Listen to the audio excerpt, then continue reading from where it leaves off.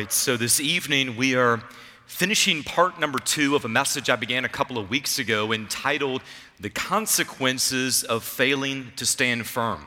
And when I talk about failing to stand firm, more specifically, I'm talking about the consequences that happen when we fail to stand firm in the freedom and in the grace that we have in Christ, and we drift back into a works-based righteousness.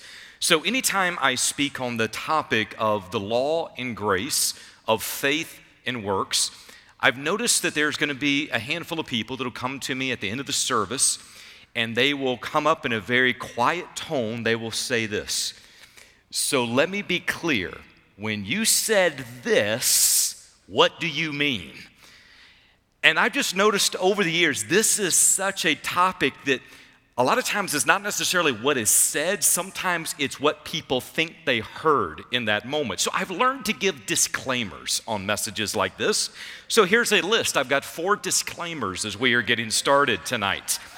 So I am not saying that personal works are not important. I am saying that personal works do not justify us before God according to Scripture. I am not saying that Christians are to do nothing, which is often what I hear people get confused about. They're like, if you're just talking about grace and moving in the Spirit, that kind of means you do nothing. That's not what I'm saying. I am saying that our actions should flow out of and be directed by and be empowered by our relationship with God. Number 3, I am not saying that God's law is unimportant. I am saying that God's law has a purpose and it needs to be used according to that purpose. The purpose of the law, as we find in Scripture, was to reveal the holiness of God, to reveal the sinfulness of humanity, to reveal our inability to live up to God's perfect standard, and also to reveal our need for Jesus as our Savior. That is what the law is intended to do. Now, number 4, I am not saying that Christians who are under grace are free to live sinful lives. Grace is not a license to sin. It is not a license to indulge in sinful desires. I am saying, according to what we find in Galatians 5 and 6, that when a believer lives out biblical grace, they will be dependent upon God, yielded to the Spirit of God, lovingly serve one another, desiring holiness and righteousness, and humbly seeking ways to glorify God. That's what Paul is building the case for in chapters 5 and 6. So with all of our disclaimers now behind us, what are the benefits of standing firm in the truths of freedom and grace? I'm going to try to make this as practical as I can possibly make it here. That is, the struggles that many of us will face every single day. Let's be very specific about what some of those struggles might be. Anxiety, fear, knowing how to respond to difficult people, knowing when to speak up and when to remain silent, trying to discern, God, how do I find the resources for this particular task? Those types of things that we wrestle through daily. For the person who is standing firm in grace and our freedom in Christ, listen to what happens. We experience incredible peace because in those moments, the pressure to perform, the pressure to know the right thing to say at that moment, the pressure to have all of the resources to accomplish everything we sense God leading us to do, for the person who understands their position in Christ, all of the weight of that responsibility comes back off of your shoulders and it goes right back to God. There is a freedom that comes with the person who understands grace. It's not a freedom to do whatever we want. It is the freedom to do what is right. So this is not what you would call a self-help message. This is not a pull yourself up by the bootstraps type of a message. This is a God help message. This is an only Jesus message. This is a God is all sufficient message. So I am not giving you 5 things for you to do to help you out of your current situation. I am giving you 5 truths to believe, listen, that positions you in a place for God to do through you and for you and in you what you could never do for yourself. That's grace. So here's our definition of grace. We're going to pull it out multiple times tonight. Grace is God's unmerited favor, where He does in us, through us, and for us what we could never do for ourselves. Grace is God's unmerited favor. The first part of that is a definition that many people have heard since they were children or since they started growing up in Sunday school and listening to Bible stories. Grace is God's unmerited favor. But tonight you're going to hear why I add the other pieces, where He does in us and through us and for us what we could not do for ourselves. So we've got a lot to cover this evening. I invite you to go with me in your Bibles, Galatians chapter number 5. We will be in verses 1 through 12.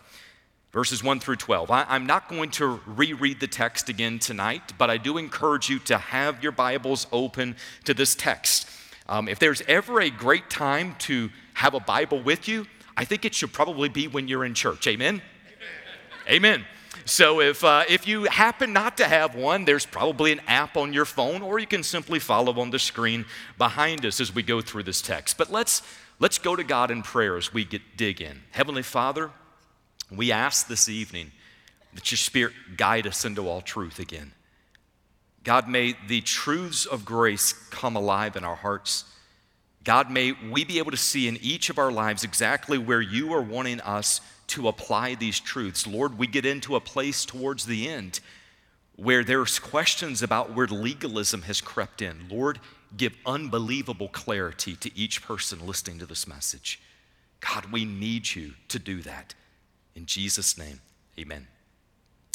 So when I shared the first part of the message, I started with an illustration about growing up and going to the beach and my parents giving a warning to myself and my brother as well as my sisters about the importance of watching out for ocean currents and undertows.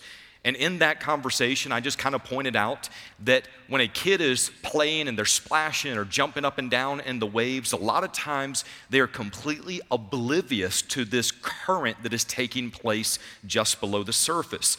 And the only way that you can avoid a potentially dangerous situation is to heed the warnings of others, to remain alert, to choose a steady point on the beach, and then to constantly realign yourself to that particular position. I took that idea and we bridged it into this text where the text is telling us that we are to stand firm in our liberty that we have in Christ. Throughout the New Testament, there's multiple places where God tells His followers to stand firm. We are to stand firm in our faith. We are to stand firm in the armor of God. We are to stand firm in the unity of the gospel. We are to stand firm in the Lord. And when we get to Galatians 5, it tells us that we are to stand firm in the freedom that we have in Christ. But whenever you're going through life, and let's just be honest, apply it where you're at. You've got work, you've got family, you've got jobs, maybe you have kids, there's ball practice, there's life that's going on. When you're just going through life, a lot of times we can be completely oblivious to these currents that are happening just below the surface. There are pulls of the flesh that are happening. There's ungodly influences in the culture around us, and they gradually move us away from the positions that we have in truth.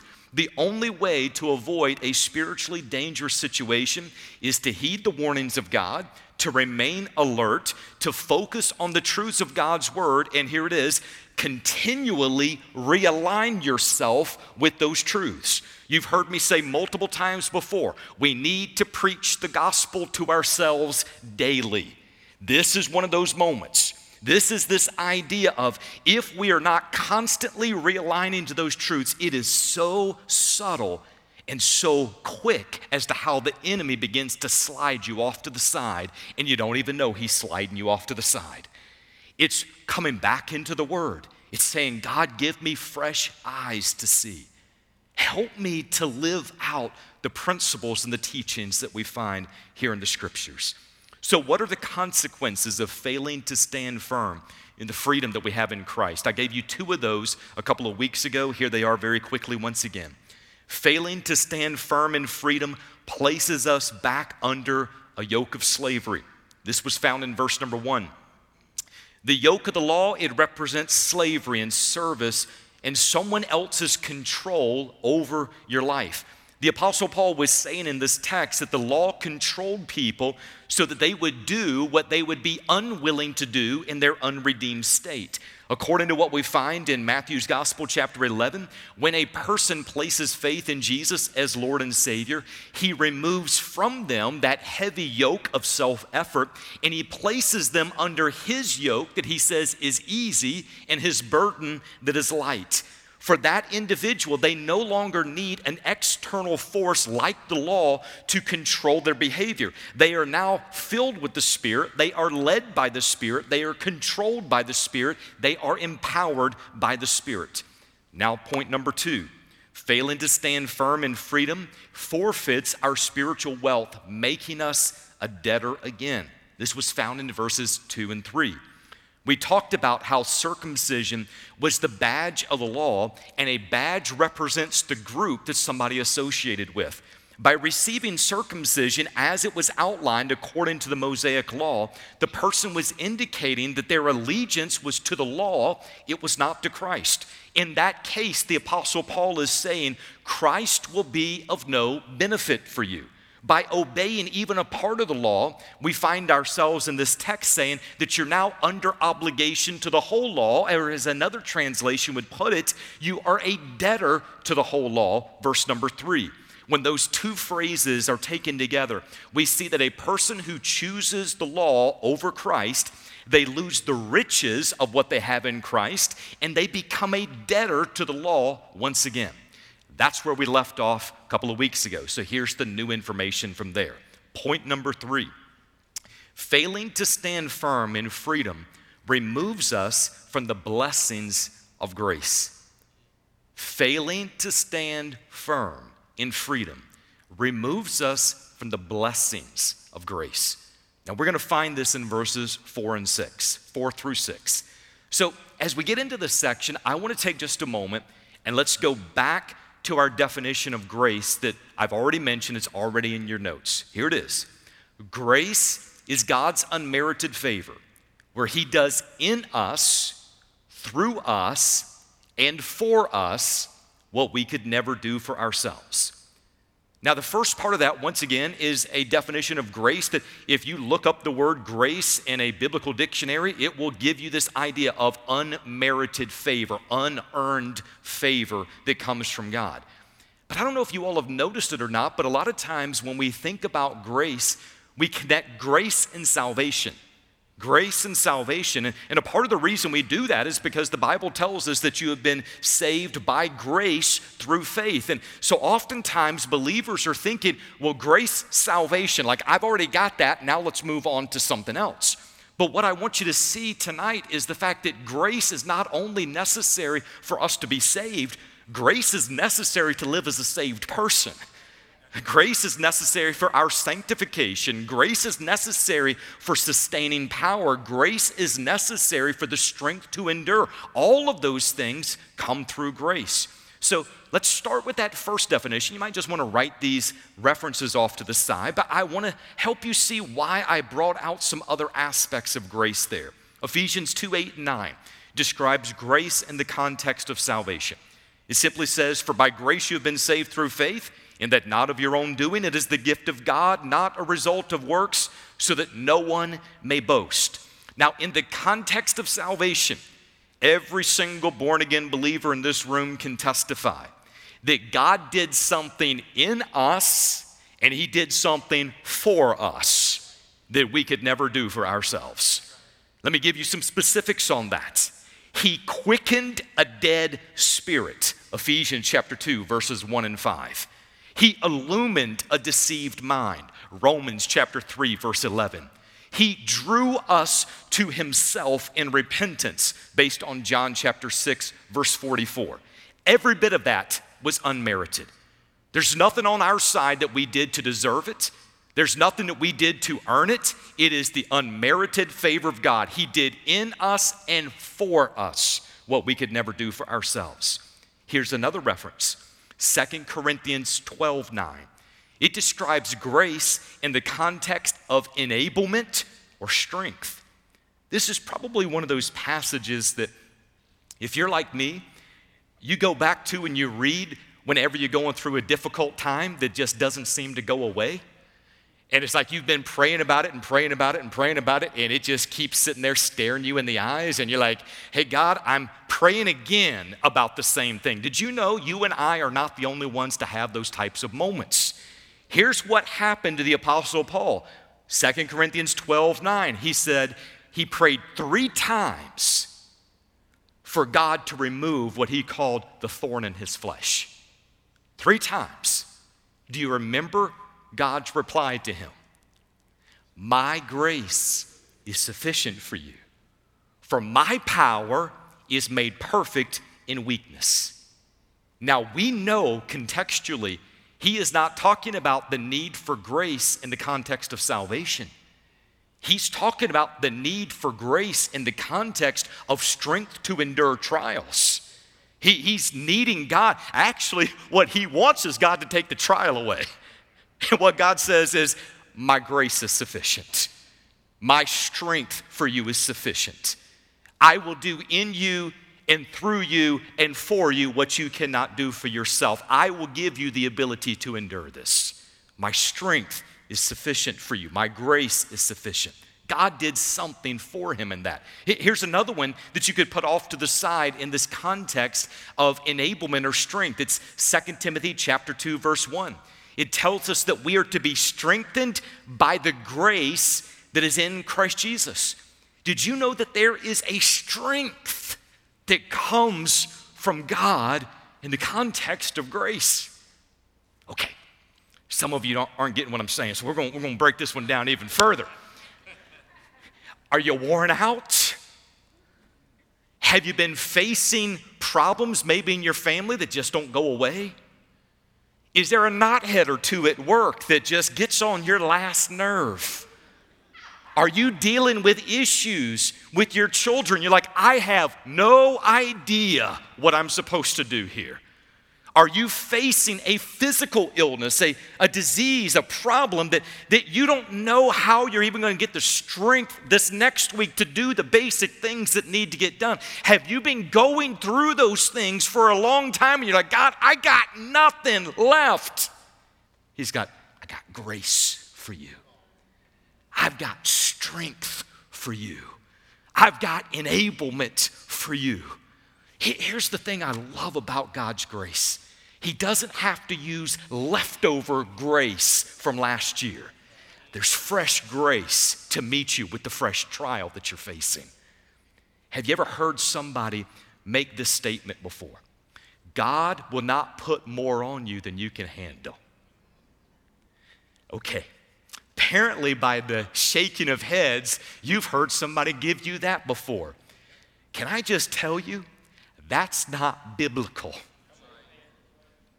I can tell you where they got it from, but they misquoted Scripture. According to what we find in 1 Corinthians chapter 10, verse 10, the context of that is that God will not allow you to be tempted beyond what you are able, but with the temptation, make a way of escape. He did not say you will not face trials and problems that are beyond your ability to endure. In fact, listen to what the Apostle Paul says, 2 Corinthians 1:8. He says, for we do not want you to be unaware, brethren, of our affliction which came to us in Asia, that we were burdened excessively beyond our strength, so that we despaired even of life. Did you get that? Paul said, hey, maybe you all were like me and didn't know this, so I don't want you to be caught unaware. But in Asia, man, we were going through some stuff. We didn't have the strength for it. When we are not strong, the grace of God sustains. God can do in and through and for us what we could never do for ourselves. Now you might wonder, why in the world would God let his children go through things beyond their ability to endure it? Did you know in the very next verse he tells us why it happened? Listen to this, it's so beautiful. He says, this happened so that we would not trust in ourselves, but in God who raises the dead. I love that.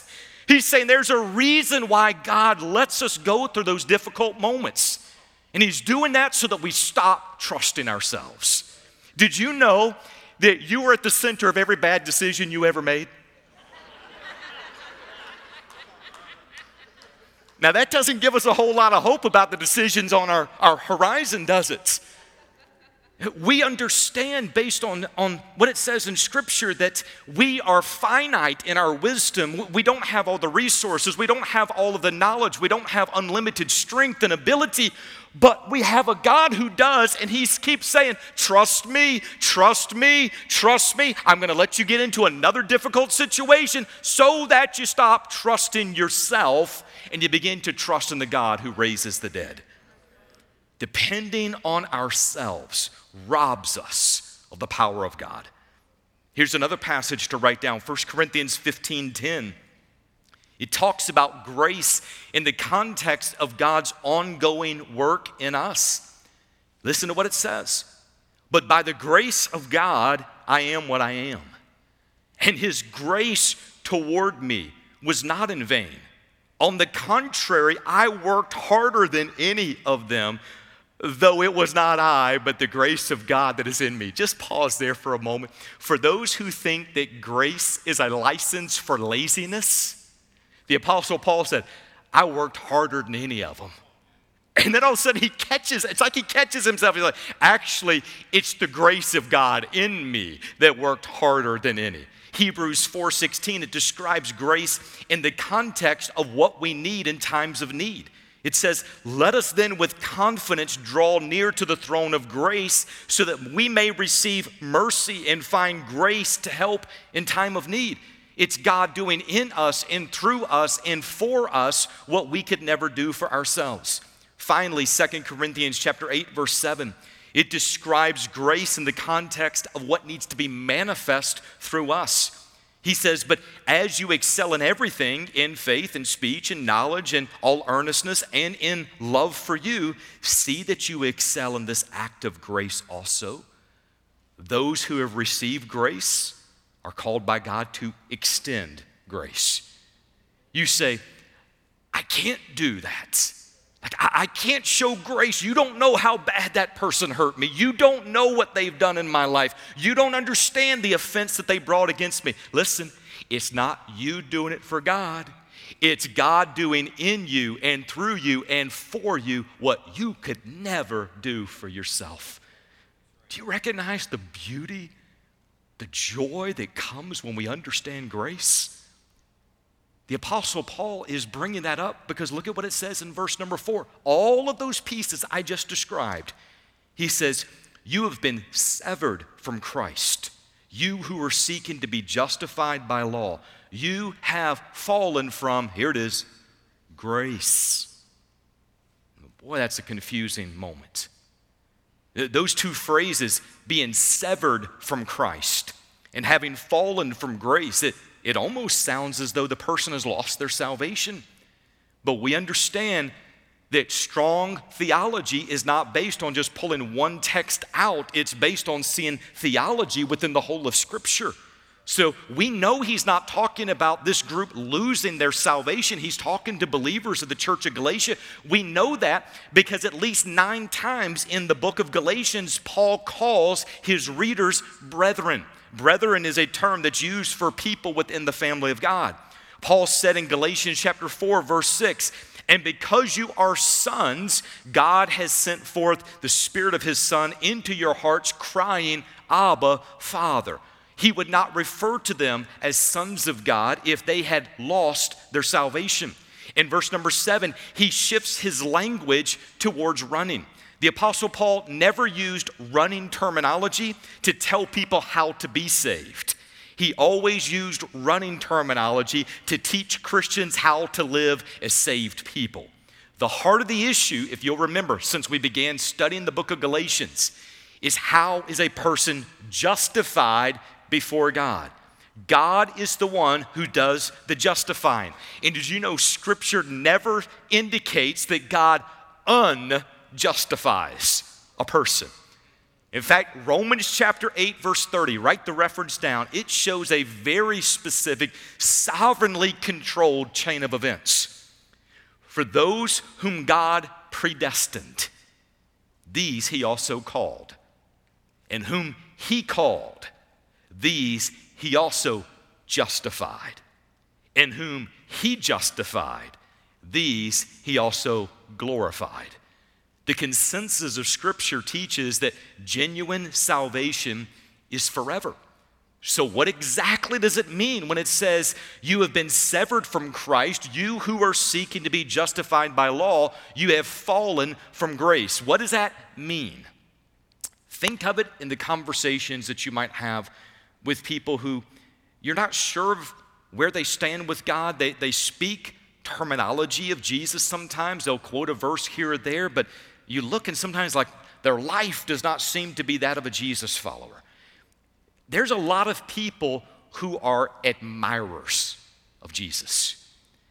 They like some of his teachings. They like how he lived. There's some who are followers. If you've been on social media, you know that follower does not mean relationship. Amen? Amen. Like there's a lot of followers out there. Doesn't mean that you actually know that individual. So people would follow Jesus for different reasons, and we could see that all through the Gospels. The religious crowd followed him out of curiosity and out of contempt.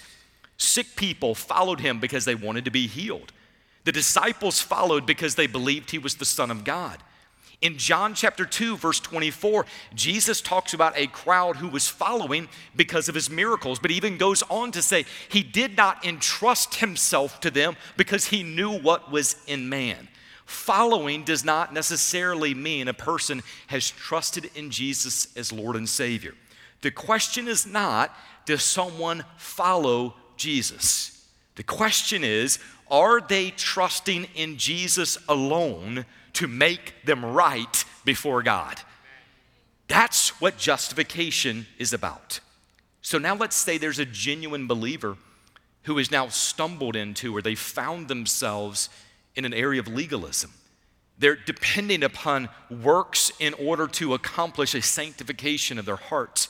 By depending upon works-based system to mature them, they are not fully depending upon the grace that God has given to sustain them. For that person, according to what Paul's saying, they've fallen from grace. But listen to this. They've not fallen from access to grace. They've fallen from appropriation of grace.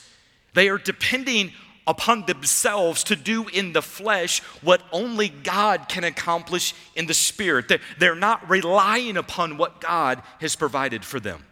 In verses 5 and 6, Paul describes a believer enjoying the blessings of grace. I want you to look at the contrast. I'm going to stop constantly as I read through this. He says, for we through the Spirit, not the law, not being forced by we through the Spirit, by faith, not personal effort, not doing the best I can, by faith, are waiting for the hope of righteousness, the completion of being transformed into the character of Christ that will only happen when Christ returns. For in Christ Jesus, that is our spiritual position, neither circumcision nor uncircumcision means anything, but faith, not personal works, working through love. When we live by grace, we depend upon the power of the Spirit of God. When we live by law, we are depending upon our own efforts. Here's the next one, and these next two go by very quickly. What are the consequences of failing to stand firm in the freedom that we have in Christ? Number 4, failing to stand firm in freedom causes us to lose our direction. Verses 7 through 10. Now, the Apostle Paul was very fond of using athletic illustrations. He used the phrase here, you were running well. Whenever the Apostle Paul first established the church in the region of Galatia, he established it based on the truths of the gospel. They received those truths. They were running well. In fact, he even says over in chapter 4, verse 14, that they not only received those truths, they treated him like an angel that had been sent from God. He says in chapter 15 that they were willing to sacrifice greatly to care for his needs. But then by the time he gets to chapter 4, verse 16, he says, "Why are some of you all treating me like an enemy now?" How do you go from being treated like an angel sent from God to now being treated like an enemy inside of 3 verses? He's about to tell you. He says in verse number 7, here's the literal translation of this. "You were running well. Who cut in on you so that you stopped obeying the truth?"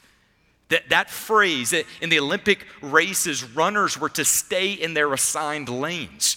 But if you wanted to try to get your competitors off of their track, you would lean into them, pushing them out of their lane and causing them to use extra effort. So here's what Paul is saying. He says, these Judaizers, they cut in on you. They leaned in on you. You were put in the lane of grace. You were running in that lane well, and they leaned in on you, steering you into another lane. Now you're running back in the lane of the law. He goes on in verse 8 to say, "This persuasion did not come from him who calls you." He says, the one who called you put you in the right lane. The Judaizers cut in on you, pushing you back towards the law. Now he changes his figure of speech in verse number 9. He says, "A little leaven leavens the whole lump of dough." Stop right there. Okay. This is either where we're going to fill my email account or there's going to be some people to get freed up tonight. I'm going to prefer the latter if you're wondering which one I would prefer. So, what a beautiful illustration of what legalism will do. A little leaven leavens the whole lump of dough. As I shared this morning, leaven or yeast in Scripture is often used of influence, many times evil influence. If you want a couple of references for this, Jesus used the picture of leaven, of sin, and he warned about the leaven of the Pharisees, Matthew 16, verses 6 through 12. The Apostle Paul used leaven as a symbol of sin in the church at Corinth in 1 Corinthians chapter 5. Leaven is an incredible example of what legalism does. All it takes is just a little bit coming in, and it'll impact the entire assembly that is around it. Oh, listen. Like leaven, legalism may go undetected for a while, but it will eventually poison an entire church. He starts this by saying, stand firm in the freedom that you have in Christ. It's a warning that is coming to us from God. Stand firm. If we're not standing firm in our freedom in Christ, legalism will cut in on us, getting us outside of the lane of grace and making us lose our sense of direction. So here is a hard thing I'm going to ask you to do.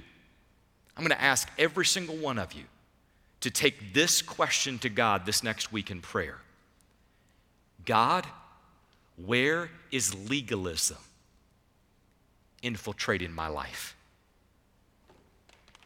And sit with God with that. Ask God to point it out. I sometimes jokingly, and yet not jokingly, say I am a recovering legalist. I think for the most part, Christians as a whole are recovering legalists. And here's one of the reasons why I say that. Everything in our life, in our world, revolves around works-based acceptance and reward. From the time you're little kids, you're taught about discipline. Do the right things, you're rewarded. Don't do the right things, you're punished. You go into school, you find out that you study and do well, you get good grades. You don't study and do well, you get bad grades. You try out for sports. Those who practice the hardest, those who have the greatest talent, those who perform, they get a chance to play. Those who maybe don't perform as well, they don't get a chance to play. Everything in our world is based on this reward of if you do it, you're going to be rewarded. Think about jobs, think about careers. Those who work harder, they get the promotions, they get the raises. All of that is a works-based system. And then you come to faith in Jesus, and he says, you can't work this out. You can't do it yourself. I have done what you need, and I'm going to need you to trust me to live that through you. And then all of a sudden you're like, but I can help here. No, you can't. You're going to mess that up. But if you give me enough time, if you give me another week to start, if you give me enough resources, no, you won't. We are who we are. We have what we have by the grace of God. When we understand what legalism does, legalism keeps pointing the finger back and saying, you know what? Starting tomorrow, you can do it. You now know what you messed up this last week. So you can do it tomorrow. And we start making our list again, and we get ourselves worked into this works-based righteousness, trying to manifest a spiritual maturity in our lives that only God can bring about, and us trying to do it by ourselves. Here's a part of the reason why we cannot do it. If we try to do it, we will take credit for it. One day when we get to heaven, we can take no credit for what God has done. So he keeps directing us back, saying, let me live it through you. Let me live it through you. Now, this is the point in the message when people are saying, now, Paul, let me make sure of what you're saying. Are you telling me that we are to do nothing? No, that's not what I'm saying. Here's what I am saying. We start our day by saying, God, help me to know you. We start in relationship. We continue in relationship. Moment by moment, situation by situation, we submit ourselves to God. We go to him, dependent upon him, and we say, God, I need your wisdom here. Would you help me to understand what I need to do here? God, I need your strength in this moment. God, would you live that strength through me? God, I don't know how to address this person, this situation. You do. I'm going to submit myself to you, and I'm going to trust that you will live your perfect will through me. Here's what will happen. You'll find out when you're trusting God to live in and through you what you could never do for yourselves. He gives you a lot to do. The issue is him directing, him empowering, him leading the way. So by the time it's done, when that person says, man, I got no idea how you knew what to do in that moment, you could say, I didn't. God did. Have you ever talked to somebody who has gone through unbelievable trials, and maybe there's been death of a child, and you look at him, you're like, I got no idea how you did that. How many times does that person come back to you and say, it wasn't me, it was God. I couldn't have done it myself. It was God. That's how it's supposed to be, that all the credit goes back to him. Here's the last piece. Failing to stand firm in freedom removes the offense of the cross. This is found in verses 11 and 12. The key phrase is, then the stumbling block of the cross has been abolished. Failing to stand firm in freedom removes the offense of the cross. The cross of Jesus Christ is offensive to a lost world. It's designed to be offensive to a lost world. Any attempt to make the gospel more palatable is one in which we often try to downplay the cross. We try to form syncretistic lines of saying, well, here's what you believe, and here's a belief in Christianity, and those two things align together. And sometimes we're trying to weave together this fabric of religion that is neither Christianity nor helpful for somebody. The cross is designed to be offensive. The cross reminds us that we were sinners. We were not mistakers in need of correction. We were sinners in need of a Savior. The cross reminds us that our sin has consequences. Romans 3:23 tells us the wages of sin is death. Death is what we earned for our rebellion against God. The cross reminds us that our good was never good enough. If our good works were enough, then Jesus died needlessly. The cross points to our inability. Jesus did for us what we could never do for ourselves. The cross reminds us of our limitations. The cross is a symbol of humility. It is humbling to know that you could not do what needs to be done and somebody else had to do it on your behalf. It's humbling. It's humbling to know that even on our best days, our righteousness was like filthy rags compared to God. The cross is a symbol of exclusivity. Jesus said, I am the way, the truth, and the life. No one comes to the Father but through me. When you think of the cross, you do not think of Buddha. When you think of the cross, you do not think of Muhammad. When you think of the cross, you do not think of Abraham. When you think of the cross, you think of Jesus. And it is offensive to people when they hear that there is no other name that has been given among people by which we must be saved. It's Christ and Him alone. By mixing law and grace, it was saying that Jesus' sacrifice on the cross was not enough. His sacrifice needed to be supplemented by our efforts. Paul is saying, if you preach law and grace together, the stumbling block of the cross has now been abolished. He finishes with this phrase, I wish that all who are troubling you would even mutilate themselves. Okay.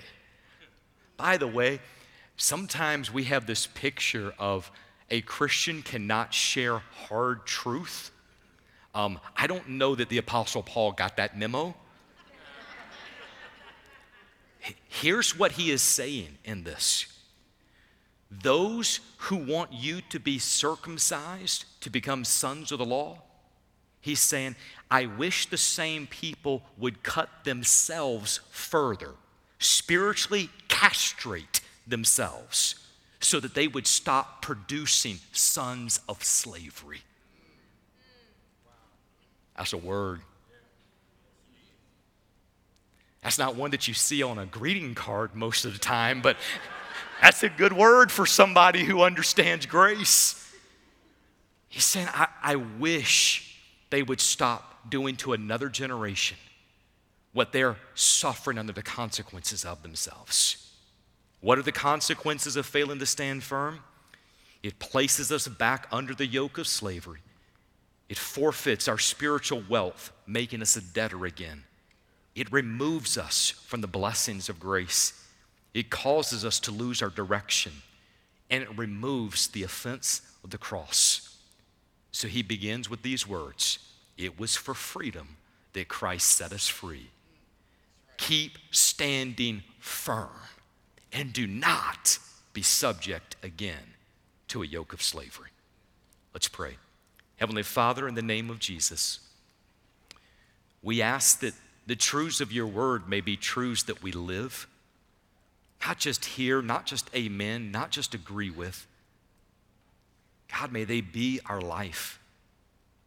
And Lord, we recognize that these particular truths can be hard. God, everything inside of us has this tendency to move towards works-based acceptance. And God, that's not the gospel. Lord, protect us from ourselves. Help these truths to come alive in practical ways in each of our lives. And God, we'll be thankful for what you do there. Lord, may we be believers who stand firm in the freedom that we have in Christ. In Jesus' name, amen.